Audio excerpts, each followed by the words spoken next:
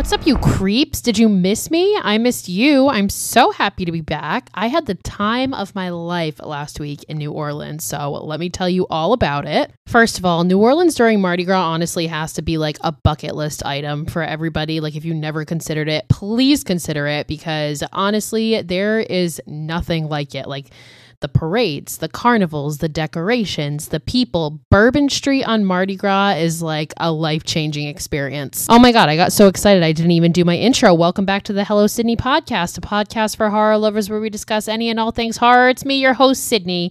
And again, I'm still reeling from the high that is New Orleans. And obviously, since this is a horror podcast, let me tell you about all the spooky shit that I did, which honestly is like most of what the whole trip encompassed. One of my bucket list items has always been to go to the Museum of Death in Hollywood, and I've never been to California. And I show up to New Orleans and I find out that there is a Museum of Death there, which like I had no idea. So that was super exciting. I did that on day one. It was fucking wild. You can't take any pictures or videos inside because there's legit crime scene photos. So I totally understand. And I also understand why people pass out in there pretty frequently, because it was pretty aggressive, honestly. If you're familiar with Jack Kevorkian, Dr. Death, he's the one that like assisted suicided a bunch of his fucking patients, and they had the machine that he used to kill them, which was super fucking spooky. We did a shit ton of ghost tours. So there's this place called Unique NOLA, and they have this little shop that's like voodoo and horror themed. So they have a bunch of voodoo stuff. They have a bunch of like horror collectibles, and they also do a bunch of like different tours. So we did a ghost tour with them, and we did a true crime tour with them. The Vampire Cafe was one of my favorite places. They serve you drinks in a blood bag, and it's like I forget what it is. It was like a pomegranate vodka something. It was honestly fucking delicious, and it was just like such a vibe. And then I'll tell you guys how to get to the speakeasy. I didn't share this on the TikTok I did about New Orleans, but I will share it here. So basically you go into the Vampire Boutique, which is like right next door to the Vampire Cafe, and you ask for the invitation or the purple card. And then you'll get the purple card, and it gives you instructions to go to, I forget what the place is called. It's some like jazz restaurant. So you go in there and you go to the courtyard and you ask for the vampire. And let me tell you, I remember walking in there with my friend, and I was like, how are we going to know who the vampire is? And all of a sudden this guy comes out with this like candelabra and these like super electric blue contacts and these long nails. And he like looked so fucking cool. And I was like, yeah, I think that's him. And then you have to go up to him and tell him the password, which is on the purple card, and give him your invitation. And then he takes you upstairs to the speakeasy, which has a cat, which is honestly the best part. Also the balcony. So you get the full like Mardi Gras Bourbon Street balcony experience. It was so fucking cool, guys. Honestly, this whole trip, like Mardi Gras is one thing, but again, if you like spooky shit, which if you're listening to me, I'm imagining that you do, this is definitely a place to go. Like there's so much history, and there's so much like actually really terrifying shit that happened like in this little town, not little town, big town. But we went to the La Laurie mansion and shit, and like that shit was so chilling. If you've seen American Horror Story Coven, obviously you know who Madame La Laurie is, but if you didn't, or if you just like are blacking it out because she's a sick fuck, I totally understand. But she basically like killed and tortured a whole bunch of her slaves back in the day, and like she had this thing called the punishment room, and that's where she would like lock them up and chain them to these mechanisms and just fucking torture and kill them. And that room actually still exists, and the house is now owned by a couple, like privately owned. And like, I just can't imagine ever wanting to own something like that and like live in something like that. Like it must just carry such a bad energy, especially the fact that the fucking punishment room is still there. No fucking thank you. If I sound like shit, honestly, it's because I feel like shit, because ever since I came back from this trip, I think my body is just like rejecting healthy air, because honestly, like, yeah, Bourbon Street can absolutely get a little gross. So I don't know what the fuck I was breathing in, but I think my body is just purging. So excuse me if I sound like I'm dying. Anyway, yeah, New Orleans, could not recommend it enough. I'll probably be going back next year for Mardi Gras around the same time as well. Can't fucking wait. But anyway, today's episode is going to be like super informal. And this is actually when I like kind of first started this podcast, I put up a TikTok asking what everybody wanted to see. And somebody recommended doing like favorite horror by decade. And I think that's actually a really good idea because I have so many movies that I just love that I've never really talked about a lot because there's just so many of them. And I think like breaking it down by decade is a really good way to do that. So that's what I'm going to do. And I'm actually going to start with the 70s, and I'm not trying to like knock 60s horror. The only reason I'm actually doing that is because I want to watch a lot more movies from the 60s before I can make like an educated and accurate call as to which movies are my favorite. Not hating on the 60s. If in fact my favorite horror movie of all time is from the 60s, aka Psycho from 1960. So when I do episodes like this, I go by my list that I have. So if you've heard me talk about it before, you know what I'm talking about. But basically it's like a 24-page like single-spaced Word document listing every horror movie I've ever seen in my life. Or at least like for the most part, because I only started this within the last few years. So there's definitely a lot of like random movies that are not on here. But I have them all like obviously organized by the year that they came out and alphabetized in that year. So yes, like I think the 60s was a really iconic year for horror. And like looking at my list, I don't realize it until I look at this list, like how many iconic movies came out in the 60s. So like I said, like Psycho is my absolute favorite. Two horror movies that are also a couple of my favorites that get like little to no recognition, I feel like. First is Eyes Without a Face from 1960.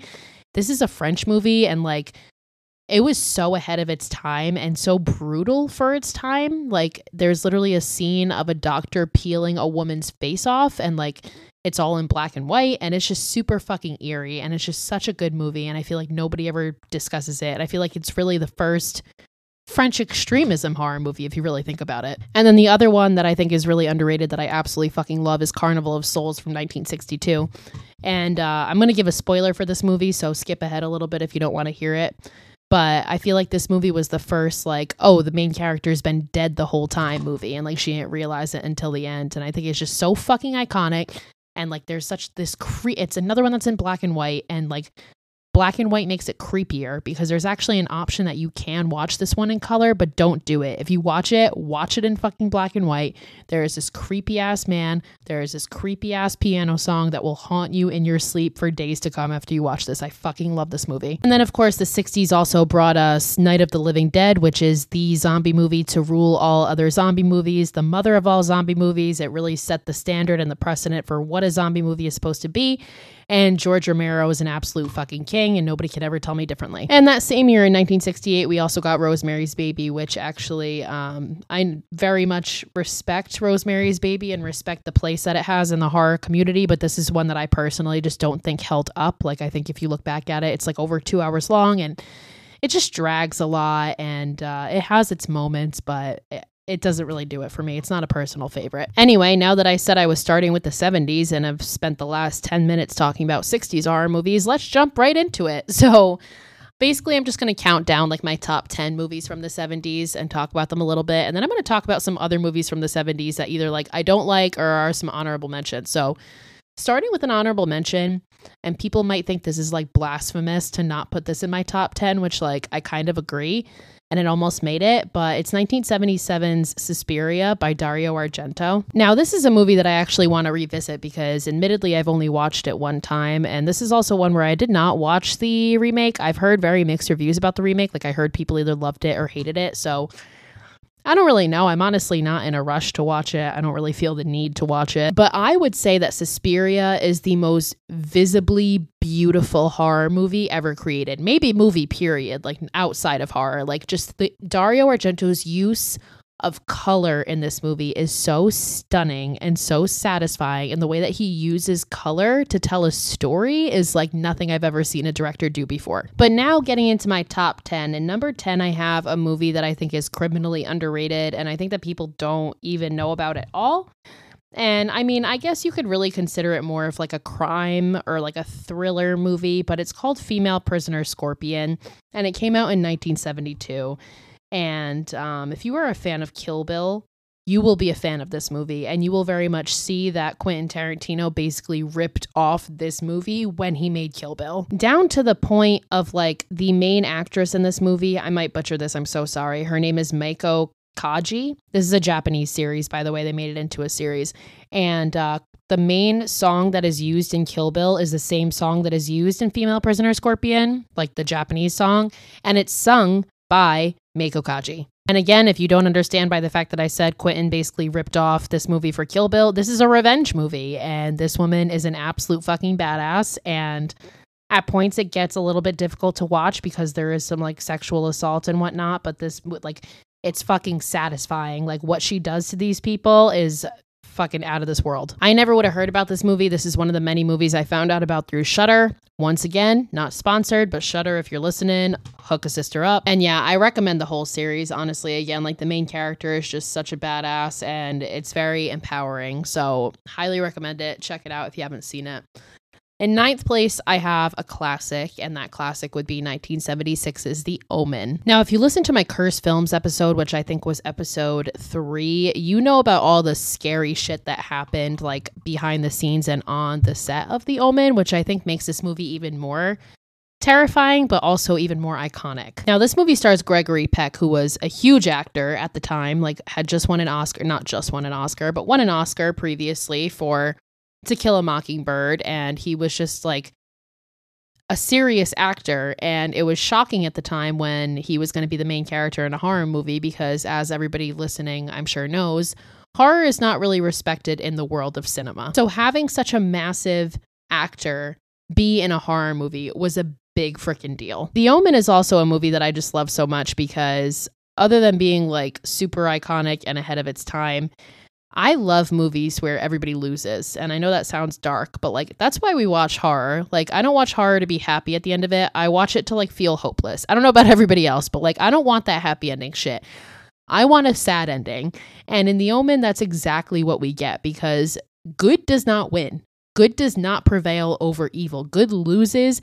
Evil continues on. Evil lives on. Like, you don't leave this movie feeling satisfied with the ending. Like, you leave this movie feeling fucking terrified. Like, oh shit, this kid has won. Fun little fact, if you have seen this movie, so the last shot is Damien turning around and smiling at the camera. So he actually wasn't supposed to smile at the camera. He was supposed to like dead look into the camera, and the director was just telling him, because obviously he was a child playing this role, and the director told him, like, don't smile, don't laugh, like, you have to look at me seriously. And Damien just like started smiling because he started laughing because he couldn't keep a straight face.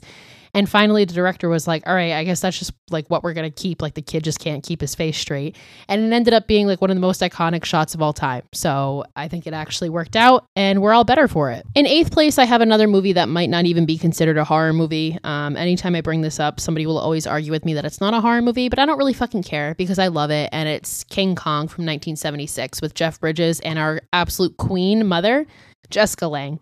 So I just put up a video on TikTok today counting down my favorite American Horror Story seasons, and I literally mentioned how I would lay down my life for Jessica Lange, and I know that that sounds really dramatic, but I simply do not care. This movie, like, personally just has a lot of sentimental value to me because I used to watch this movie with my dad a lot. It was one of his favorites, and I feel like we watched it like once a week. It was pretty frequent. So yeah, I really just, this movie is very near and dear to my heart. And not to be like super dark and depressing, even though I'm pretty dark and depressing all the time in these, my dad is dead. So I have actually not watched this movie since he passed away, which was about almost 20 years ago at this point. So I went from watching it literally every week to not watching it at all. One day I will bring myself to do it. I'm not there yet. So yeah, we'll get there maybe. But regardless, it's always going to be a favorite. And I feel like once I do watch it, it's going to be like I never didn't watch it. Like, I'll probably remember everything about it. Anyway, on to a lighter topic about a movie where a bunch of women are killed. Yay! Just kidding. But in seventh place, I do have Black Christmas, where a bunch of women are indeed killed. Black Christmas came out in 1974. And I did an episode on this during Christmas season this year because this movie is really just, I keep saying all of these movies are iconic, but they are. And that's why they're in my top here. And like, again, 70s and 80s, honestly, I think are like arguably the most iconic decades for horror in general. And there were just so many like legendary films that came out during this time, and Black Christmas is one of them and doesn't always get recognized as so. Black Christmas is one of the original slashers, along with Peeping Tom, which came out in 1960. But and I mean, like, obviously before those there was all the Italian giallos and stuff, so we can't say it's the first slasher, but it kind of set the stage for a lot of the tropes that we have in slasher films. Like, you know, we have the final girl, the killer calling from inside the house. This movie was also directly responsible for another movie that came out in the later 70s, which is going to be in my top 10, and it's Halloween. So if it weren't for Black Christmas, we wouldn't have Halloween.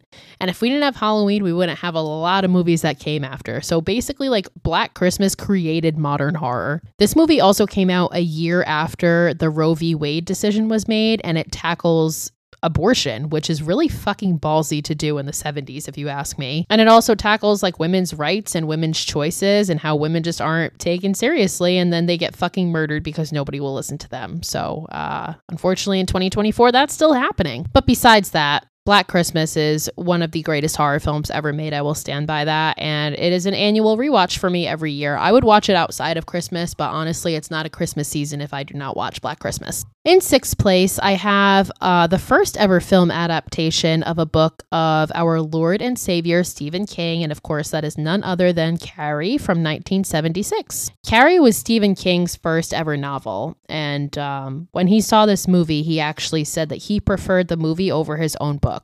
And like, I can't imagine a better compliment. Like, again, I know that that was his first book, but like, Stephen King is literally a fucking legend, an icon. And like, imagine him saying like, oh yeah, the movie, you actually did it better than I wrote it. Both are honestly very similar though. But I honestly do agree with Stephen in this. I do like the movie better than I like the book in this case. And that's solely for Sissy Spacek's performance. As you all know, I'm sure, Carrie was remade in 2013. And let me tell you why the 76 version is far superior. There's many reasons actually, but there's one main reason that has always stuck out to me.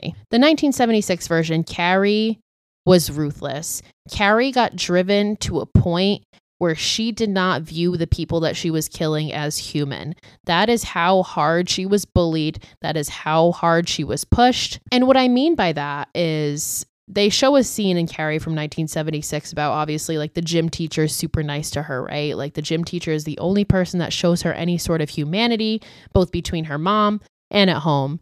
And during that gym scene, you best believe she still kills the fucking gym teacher, because I think she is in such like a blind rage that she doesn't even realize who she's killing at that point. It's just anybody who's going to get in her way. Whereas in the 2013 version, I think that's the year it came out. In the 2013 version, she shows mercy. And like, I think that kind of defeats the whole purpose. Not to mention like Sissy Spacek's blank stare in her eye, like how her eyes get really wide and she just kind of like turns and looks. But then like in the 2013 version, I like Chloe Moretz. I think that's how you pronounce her last name. I like her.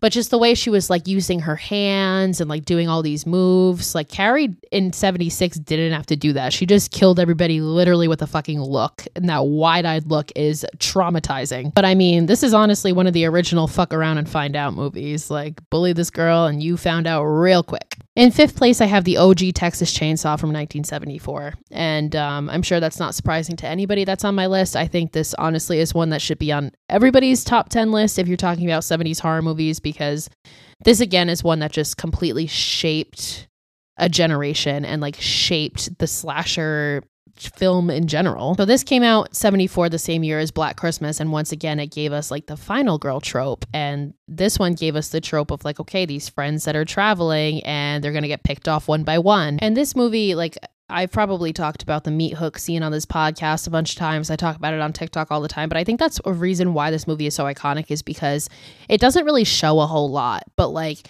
your brain remembers it as much more gory and much more violent than it actually is. And I think a movie that can do that is so incredible. Like, in the meat hook scene, what I mean by that is when Leatherface takes the girl and goes to hang her up on the meat hook. Everybody swears they see that meat hook go into her, but you don't. They actually cut away at the perfect moment. Tobe Hooper's camera work in this movie is impeccable. And he cuts away at the exact moment, but like your mind fills in those blanks and you feel like you see it go in. And like, that's how good Tobe Hooper does at his cinematography and does at creating this atmosphere. Yeah, when it comes to slashers, this movie is tough to beat and Leatherface is pretty untouchable. However, my fourth place movie is a slasher, and it's Halloween. So Halloween came out in 1978, and obviously that gave us the birth of icon Michael Myers. Jamie Lee Curtis was 19 years old in this movie, and at 19 years old, she became one of the most iconic scream queens, if not the most iconic scream queen of our time. Of all time, really, I should say, of all time. This movie changed the game, and I don't think they had any idea that they were going to do that. Like, this movie had such a low, super low budget to the point where Michael Myers mask, they literally walked into like a corner store and bought a William Shatner mask because he was in Star Trek at the time, cut off the hair and spray painted it white. And they were like, yep, this is what you're going to wear. And it became literally the most iconic horror character of all time, the most iconic horror look of all time, maybe ever. And on top of just like the characters, like the slasher, of course, and the final girl and the story, this movie also gave us the greatest horror score ever. It is my ringtone. Everybody knows the Halloween music. Everybody. I don't care if you've never seen the movie. You could play this to anybody and they will know it. This is one movie, honestly, I don't know if I've ever met anybody that doesn't like this movie. I don't know how you could not like this movie, especially like if you're a horror fan. Or if you don't like it, like you at least got to respect it because it paved the way for so many more movies. And without it, we would not have modern horror as we know it. So after I just talked about it, and now that I'm thinking about it, I might put that one in third place and put my next one in fourth place. I think I am going to switch them.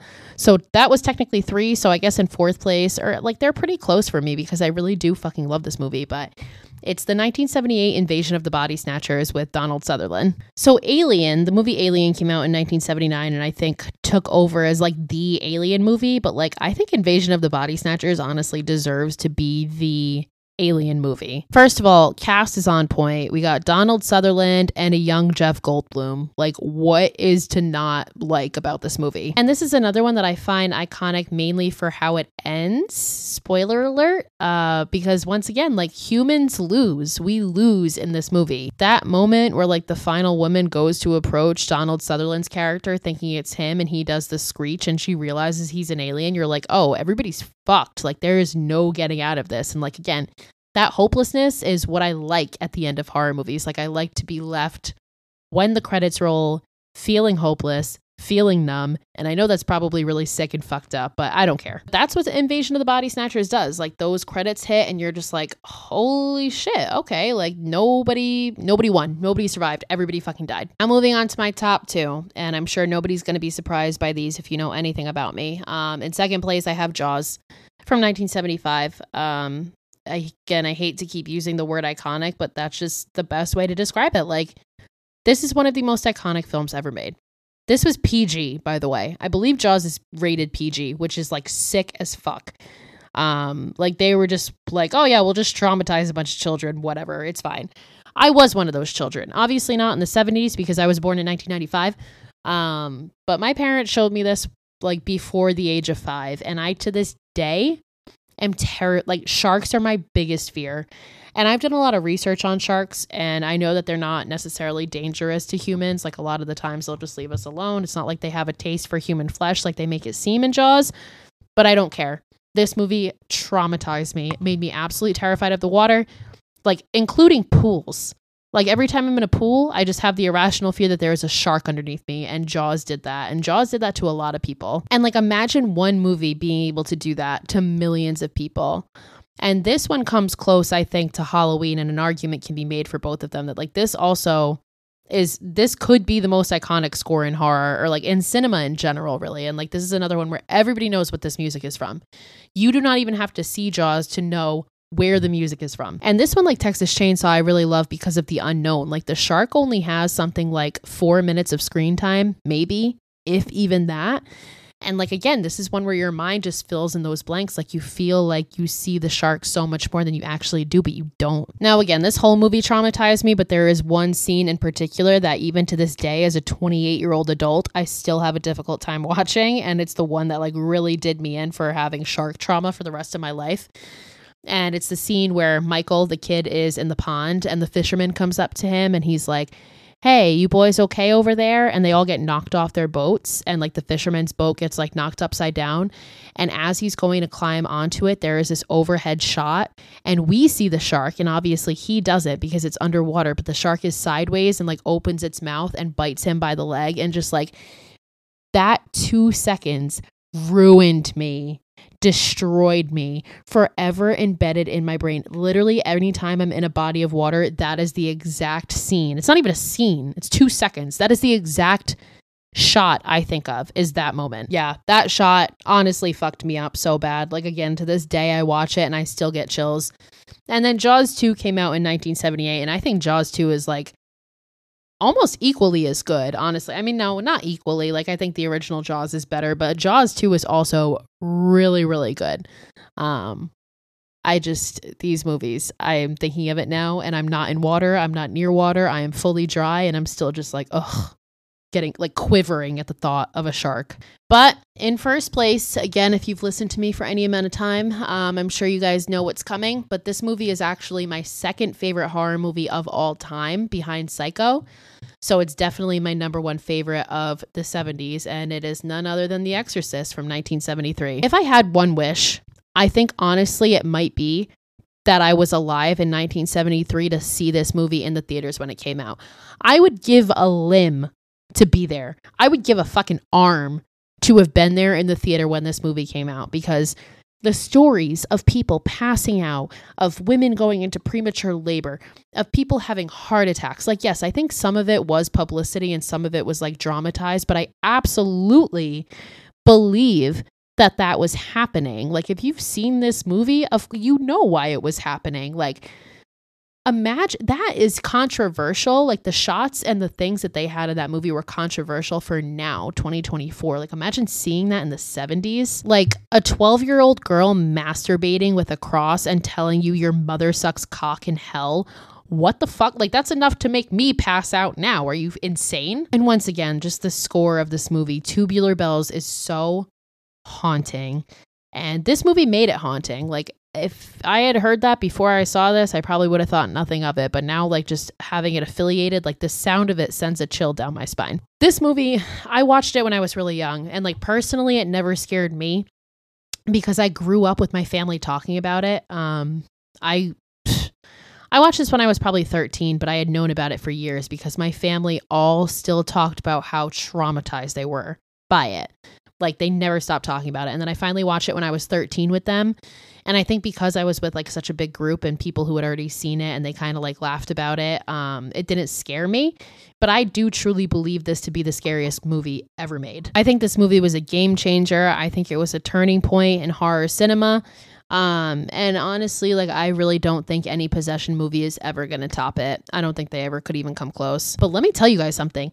Read this book, because honestly, the book is scarier than the movie. And I know that's hard to believe because, like I said, again, I think the movie is like the scariest movie ever made. But the book actually fucking scared me. I was reading the book and I had to turn the lights on. Like, I had to turn more lights on because I was like, this isn't sitting right with me. Like, this is actually freaking me the fuck. I swear, I don't know what it is, but that book is chilling. This is another one that I touched on in my Cursed Films episode because there was just a lot of weird shit that happened surrounding this movie. And this is one that I'm probably honestly going to do a full episode of because there's a lot of behind the scenes stuff, like facts and whatnot, that I actually really like about this movie. Like the story about the woman who did the voice of Reagan and what she put herself through to be able to accomplish that voice. It's honestly incredible. So there's more to come on that. I probably will do a full episode on that because it's really interesting to me, at least. So yeah, that's my top 10 of the 70s. And there's some movies that I know that you guys are probably like, why did you not include this? So let's talk about some of those, and let's just talk about some other movies from the 70s in general. Now, this is a movie I brought up and I already brought up, and obviously it wasn't included in my top 10, but Alien from 1979. So this is another one, like I said about Rosemary's Baby earlier. I 1000% respect it, and I respect its place in horror cinema. It's just not one of my favorites. I do think this one held up. I'm not saying it like Rosemary's Baby where I didn't think that one held up. I do think Alien held up, and I think it's like still an incredible movie. It's just not a personal favorite. And maybe I'll feel different about that. Like, this is another one that I would like to revisit because I only saw it like maybe twice a long time ago. I completely think Ellen Ripley is one of the most badass final girls. The alien chest popping scene is one of the greatest scenes in horror cinema. So I am in no way hating on this movie. Again, it's just not one of my favorites personally. A couple other movies I went back and forth with adding to my top 10, one of which being The Wicker Man from 73. I mean, the main reason for that is because Christopher Lee is in it, and like, I worship that man, kind of like I worship Jessica Lange. And again, like, The Wicker Man is just another staple in horror cinema. And then another one I almost added, not talked about nearly as much as a lot of these, but The Brood from 1979. So that's a Cronenberg movie, and I'm just a sucker for Cronenberg body horror. I think he's one of the greatest horror directors to ever live. And the brew just sticks with me for the scene where she literally gives birth to a baby and then licks it clean. It is vile, it is sick, and I love everything about it. Now, the 70s is also when the person who I do believe to be the greatest horror director of all time, Wes Craven, actually started to come about, because his first movie came out in 1972 and it was The Last House on the Left. And that's one of two very disturbing movies that came out like in this decade that have had remakes since, and the other one is I Spit on Your Grave, which came out in 1978. And both of these movies, believe it or not, I actually prefer the remakes. Last House on the Left, especially the 2009 version, is actually in my top 10 favorite horror movies of all time, which again, if you know anything about me, that's a big fucking deal, because I've literally watched thousands upon thousands of horror movies, so to be in my top 10 is like pretty important. I do like Wes Craven's version. I honestly think it's probably because I watched the 2009 version first and it just like really stuck with me. Maybe it would have been different if I watched the 72 version first. I don't know. A movie that is usually very highly discussed and regarded in the horror community also came out in the 70s, and it's A Clockwork Orange from 1971. Personally, I think it's overrated. Personally, I think a lot of Stanley Kubrick's movies are overrated, because 2001: A Space Odyssey also, when did that come out? That was the 60s. Yeah, 1968. I also think that movie is incredibly overrated. And we'll get to this next episode when we're talking about the 80s, but I also think The Shining is overrated. Sorry. Yeah, I'm just not really a Kubrick fan. So A Clockwork Orange came out, and like, don't get me wrong, like this is any movie, even if I don't like it, I respect them. And I very much respect Stanley Kubrick and his work and A Clockwork Orange, to the point where I was actually Alex DeLarge one year for Halloween in college, and nobody knew who I was because nobody is cultured anymore. So the 70s is also home to the movie that is probably the most disturbing movie I've ever seen, I would say, honestly. And that movie is Salo, or 120 Days of Sodom, from 1975. So this movie was based off of the book created by Marquis de Sade. And the Marquis de Sade was such a sick fuck that the word sadism literally is derived from his last name. So that should tell you all that you need to know. Now, usually when I tell people that this is the most disturbing movie I've ever seen, they're like, oh, well, you must not have seen a Serbian film. Shut the fuck up. I have seen a Serbian film, which like I'm not proud of, but I have seen it. And for some reason, Salo stuck with me more. I don't know what it is about that movie, but it just like really fucking rubbed me the wrong way and really disgusted me and just made me feel so physically dirty. So that came out in 1975. I do not recommend it. I'm looking at this list and I'm like, damn, the 70s had a lot of bangers though, because the Rocky Horror Picture Show also came out in the 70s, and this is just a cult classic. This is another one that I want to revisit because I feel like I just haven't watched this enough, that like I should watch this much more than I have, especially as somebody who is a lover of horror musicals and musicals in general, like, and Tim Curry. What am I doing? I got sidetracked earlier after talking about Last House on the Left, but this was also the year that Wes Craven released The Hills Have Eyes. So he really did come out with two iconic horror movies in this decade. And as you'll see in the 80s and 90s, he is only going to follow up with more iconic horror movies. So we'll get to that in the next episodes. So this is another one that people are probably yelling at me, like, how could you not include this in your top 10? And it's Dawn of the Dead from 1978. Personally, I think that Night of the Living Dead is the superior movie. I do enjoy Dawn of the Dead. I actually think I like the Dawn of the Dead remake better, to be honest. Like, I don't know why. Dawn of the Dead, again, 78, iconic, paved the way. And I'll probably do a whole episode about zombies, so we'll talk about this more. But Night of the Living Dead, Dawn of the Dead from 78, and then Day of the Dead from 1985, I believe, are actually a trilogy by George Romero. And the whole point of the trilogy is, like, Night of the Living Dead, we get invaded, right? Like the zombies start taking over. In Dawn of the Dead, we're losing. The humans are losing. And in Day of the Dead, we've lost. So now we're in an underground bunker and the zombies have completely taken over. So if you watch the three of them like that, like, it's really an interesting progression. So highly recommend that. While we're on the topic of zombies, the movie Zombie, or Zombie 2, actually came out in 1979, and that's by Lucio Fulci. So this is an Italian horror film, and it was actually meant to be a sequel to Night of the Living Dead or Dawn of the Dead. I don't remember which, but it's meant to be a sequel to one of those. And this movie has what I believe to be one of the most iconic zombie scenes of all time, and that is a zombie underwater fighting a shark. You heard me right. A couple more people are probably questioning why I didn't add to my top 10. So Phantasm from 79. I do really like Phantasm, and I think the tall man is absolutely terrifying. It just didn't have that much of an effect on me like it did to a lot of people. And it's probably just because I watched it later in life. Like, I don't have any hatred or anything towards that movie. And I feel the same way about Salem's Lot from 79. So Salem's Lot was actually originally created as a miniseries, and I feel the same way about this one that I do about the 1990 It miniseries, in that when you watch it as a movie, it kind of drags because there's a lot of in between that they were using to fill, because again, it was a series. And I think a lot of that could be taken out and it could be a really great movie. But Salem's Lot, it has that scene of the kid in the window, and that is nightmare fuel, like traumatized an entire generation. And I understand that. But other than that, like, I honestly, and don't hate me for this, I don't think this movie entirely, or this series, whatever you want to call it, I don't think it held up entirely. And I think we could use a new version. And I think we're actually getting a new version. I thought we were supposed to get it last year. Maybe we're getting it this year. Who knows? But I'm excited to see that. But I really don't think they will be able to top the scene of the kid in the window, because again, nightmare fuel, traumatizing. Speaking of Stephen King, this is actually one of his favorite movies that came out in 1979, and it's called Tourist Trap. I like Tourist Trap. I wouldn't say it's one of my favorites, but the reason I actually even watched Tourist Trap ever, or even heard about it, was because, again, I heard that it was one of Stephen King's favorites, so I immediately ran to watch it because I respect and agree with anything that man says. So we also had the original Amityville Horror come out this year, or this decade, 1979. Superior to the remake. I know Ryan Reynolds is in it and everybody's obsessed with him, but whatever. Sorry, it's just not really a good movie.